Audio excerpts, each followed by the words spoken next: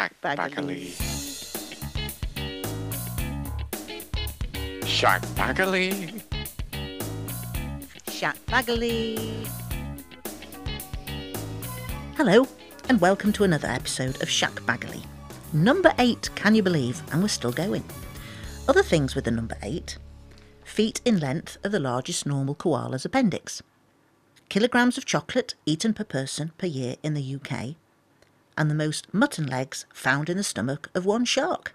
Speaking of mutton, Howard found an unusual handy hint from cookery writer Elizabeth Craig. For what was it again, Howard? To improve the flavour of frozen mutton, put the joint into a bowl, cover with boiling water in which you have dissolved a piece of soda the size of a hazelnut. So I presume that's like a bicarb or something like that. After about 20 minutes, take the joint out, wash with cold water, then dry on a cloth and season before cooking. Treated thus, foreign mutton tastes equal to English. So No. No. Sorry, Elizabeth. I can't imagine how you would have come up with the idea of rubbing your mutton with a hazelnut-sized piece of soda and thinking, shall we see what it tastes like now? Is that from her woman, saucepan and a wine? No, woman... No, woman, wine and a saucepan. Oh, no. If it were from woman, wine and a saucepan, she'd just get a drink and then she wouldn't know where her mutton was from, would she? Do you know, I love mutton. I prefer mutton to lamb. Yes, I totally understand. It's got more flavour, hasn't it? Yeah. I'm going to the dentist, which I hate going to. It's tomorrow. I seem to be everything tomorrow, don't I? Anyway, it's tomorrow. Yeah. And I had a time of 10:30. I've had this time of 10:30 for ages, about 6 months. Anyway, 2 days ago, got a phone call from the dentist. Could you make it 10:40, please, Miss Johnson? Yes, no problem at all. Thank you very much. Goodbye. Yeah. A bit later that day. Oh, hello, it's the dentist. Can you make 10:45? Yes, I can make 10:45. Well, yesterday, kid you not, phone call again. Hello, Miss Johnson, it's the dentist. Oh, hello. Could you make it 10 o'clock, please? I said, well, I can make it 10 o'clock, but please can we not change it anymore because I have not got enough room now on my calendar. So hopefully it's staying at 10 o'clock. So far, so good. Yeah. You'll probably have to wait a little bit before you go in any case. So the idea that they can be so specific about time is... Are you any good at the dentist? Because I'm not. I quite like dentists. I mean, I spent a lot of my formative years in dentists. I have a condition, if you like. So as a child, my teeth were never properly... The enamel never properly formed on them. On my file, in big block capitals, without a word of a lie, it says, nervous wreck. It's true. I'm hopeless. Peter's like that. Peter's like... He has to have an injection for cleaning. Yeah, he does. Good Lord.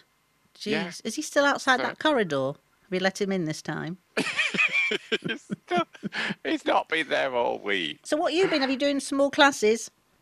Yeah, I've been doing more classes. So what did we do last weekend?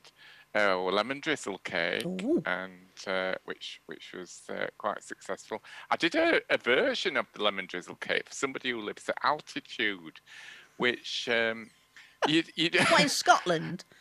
No, I don't know actually where it is, and this is awful not knowing specifically. She told me exactly how many feet they live at, or how many meters above sea level they are, and it's a lot.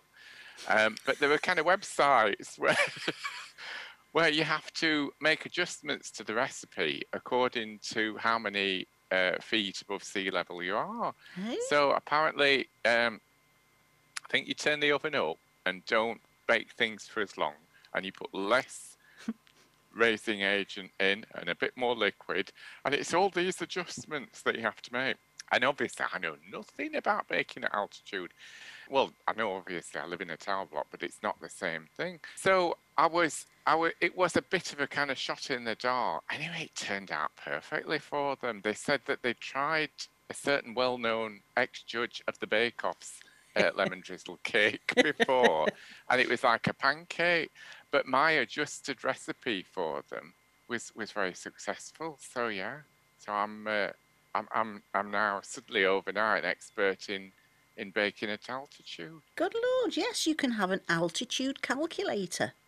Yeah. Presents the art and science of baking at altitude. Now, see, we're fairly high up, though, aren't we, where we are? Is this why I'm going wrong with my cakes and things, Howard? You see, I would have no idea how many feet above sea level we're at. I don't know even how you find out. Wait here, Howard, I've got it. Question is, at what altitude is baking affected? Yeah. It says elevation influences the internal temperature of cakes throughout the baking and cooling periods, and it is 2,500 feet above sea level. Right. So hang on then, 2,500 feet. How high are we above sea level? Hang on. Have you got some way of testing it? You seem to be. Yes, I'm 1,749 feet above sea level. So there we are. Oh. So yeah, so 2,500. So I've no excuse. My baking's just absolutely dreadful. Oh, but you're on the cusp, aren't you? You're sort of heading in that direction. I've been on the cusp a long time, lovely. I have. What do you know? Another thing we've learned, Howard. I tell you, the things. You see, these are the sort of things we should have learnt at school. Oh, absolutely. Not logarithms or what was it? Oh, I know. I know. Isn't there a lot of stuff that you do learn at school? Sort of in the garden now, because you like your garden, don't you? But I've told you can come round and do ours. But nettles are just starting to peep up now, H.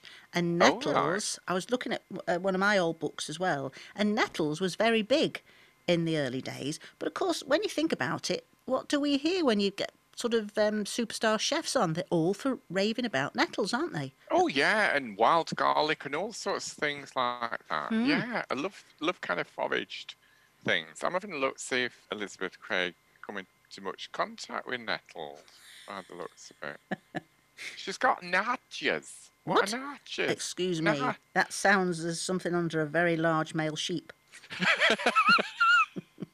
Well, that's funny actually, because my mum always used to say nadgers. Yeah. For that's what I mean. But she was referring to a pain in her legs. So she'd say, I've got nadgers in my legs. It's like she was ahead of her time, wasn't she, your mum? Well, she'd be horrified if it has another meaning. So let's have a look. What 6, 7, 9? See what Liz says, H. Narches. Oh, there must be a fruit, I think. Oh yeah, South African narches. I don't know what they are. Come into season in August, along with English apples, bananas, blackberries, crab apples, damsons, etc. How are you spelling it, H, please? N-double-A. N-double-A. T-J-E-S. E-S. I've got Natchez Concrete Incorporated at Sioux Falls in the States. Hang on, here we go. Natchez name origin. Let's have a look at this. Origin, Dutch. Yeah, it does look Dutch. And that would sort of tie in with the South African link, wouldn't it? But... Oh, now related searches to said Natchez. Mandarins. Ah. So, is that what we're thinking of? I think so. I think she's spelling it differently. So if you do a search for N-double-A-R-T-J-I-E, what happens then? That comes up with satsumas and mandarins, doesn't it? Absolutely nothing to do with nettles. No, nothing about nettles. Do you ever cook with nettles? Do you know, I don't think I have. It's one of those things where I think if it's been on the menu, I would have it. Because I love, if I see something on a menu that I've never had before, I go for it. You know, I love doing that. But any berries and things that, or stuff that's kind of smoked in wood ash or something. Yeah, I think, oh yeah, let's try that. Glyn's mum used to make nettle beer. Did she? Yeah, and it was a bit powerful. Not so much the drinking of, but the bottling. And there was many a tale of corks being popped in boots or in the garden and flung over the fence to somebody going, "Ow!" Yeah, apparently I'm thinking of like, "Hey, big spender, I don't pop my cork for every man I see. So I looked at this and it says, yes, bottles with corks for the nettle beer have to be tethered the same as those filled with champagne. Failure to do this will lead to explosive outcomes. We see dear Glyn's mum hadn't got the access to what we have nowadays. So yeah, there was all sorts of things going on. But also, nettle beer is very tasty, but if you want to make it at home, only use the leaves, H, because the stems have an effect. And very quickly too, if you see An effect? You know, you shouldn't eat too many chewing gums. Oh, yes. Yes. Yeah, I know Yes. what you mean. Yeah. So it's only the leaves, not the stems. What? It just reminded me of that. Do you know, we had a similar conversation, didn't we, some years ago when I had a little bit of a problem in the downstairs department. And you suggested a water bottle with a squirty, a sports cap on it. And you said, take one of those to the toilet with you. And what you were meaning was to use it to clean, because it was a kind of portaloo, a public toilet at a festival. You were meaning clean it just to make yourself more comfortable. Yes. And I mistook this and thought I was to use it to clean myself. I have to say I didn't use it for that purpose, but I thought, oh, that's very open-minded of Katie to suggest that, like a little B-day. We have heard from several listeners this week. Oh. And not one of them said, turn off. Not one. So that's good. So we had Julie, who's listening in Illinois, loves the podcasts and lots of happy smiley faces. So thank you to Julie. Sandy in Leeds in the UK, who says she is our biggest fan. We've heard Claire in Worcestershire, Gwyneth in Cheshire, and Mick from Bewdley in the UK, who mentioned the name Elizabeth David and says, Katie, have you ever come across any of her recipe books?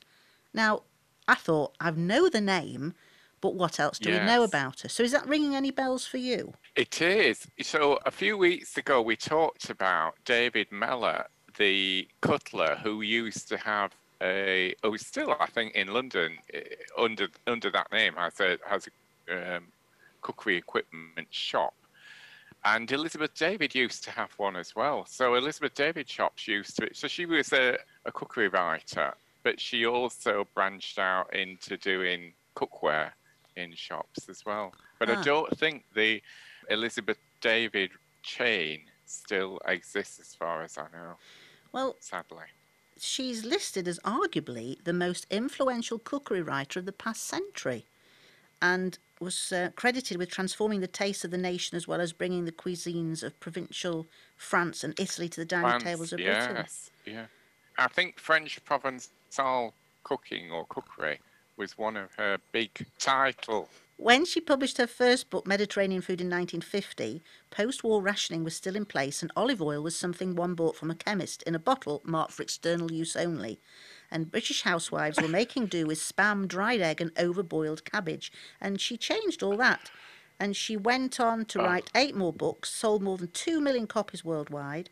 She died at home in London, 78 years old. What an amazing woman. Have you ever heard about the story of her? She's remarkable. No. I feel I need to get this book all about her life because she was from an upper-class family, pursued a rebellious and bohemian life as a student of art and then an actress in Paris before running off with a married man to Greece and then settling in Cairo, where she worked for the British government. And after the Second World War, she returned to England, where she was shocked by poor food into writing the first articles, which then went on to have her Mediterranean cookery. And there's a lovely couple of quotes she's done, Howard. Every day holds the possibility of a miracle. That's one of hers. Mm-hmm. And then there's another one. There are people who take the heart out of you, and there are people who put it back. Isn't that lovely? Oh, that's true, isn't it? Lovely. Oh, so what a woman. I thought there was quite a famous picture of her, probably in later years, with her wearing a kind of top similar to the one that I'm wearing today, this kind of Breton striped top, because you could imagine that, couldn't you, I suppose, if her influence was very much kind of French Provençal cookery. I thought you either a cross between a sailor and a thief. Yes, yeah. That's exactly the look I was going for today. And you know, horizontal stripes don't work for everybody, but for Howard, you're okay, lad. Well, they're fine if you can only see the top half of me. It's just the bit underneath. Oh, and she's got Yes. a blue plaque. Oh, Oh, I'd love a blue plaque, me wouldn't too. you? Yeah, I would. I know it's sort of selfish. I don't know whether, again, would listeners outside of the UK know what a blue plaque is? For those that Perhaps we should don't, explain. yeah, a blue Yes. plaque, they're usually by English Heritage, but a few local councils do them as well. And it is situated outside maybe a famous person or a person that's done an awful lot.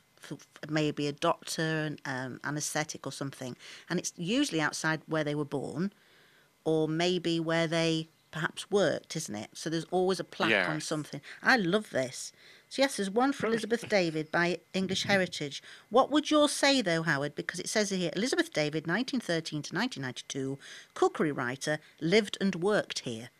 Do you know, it's interesting you say that because recently we had to fill in the census and it asks you what your occupation is.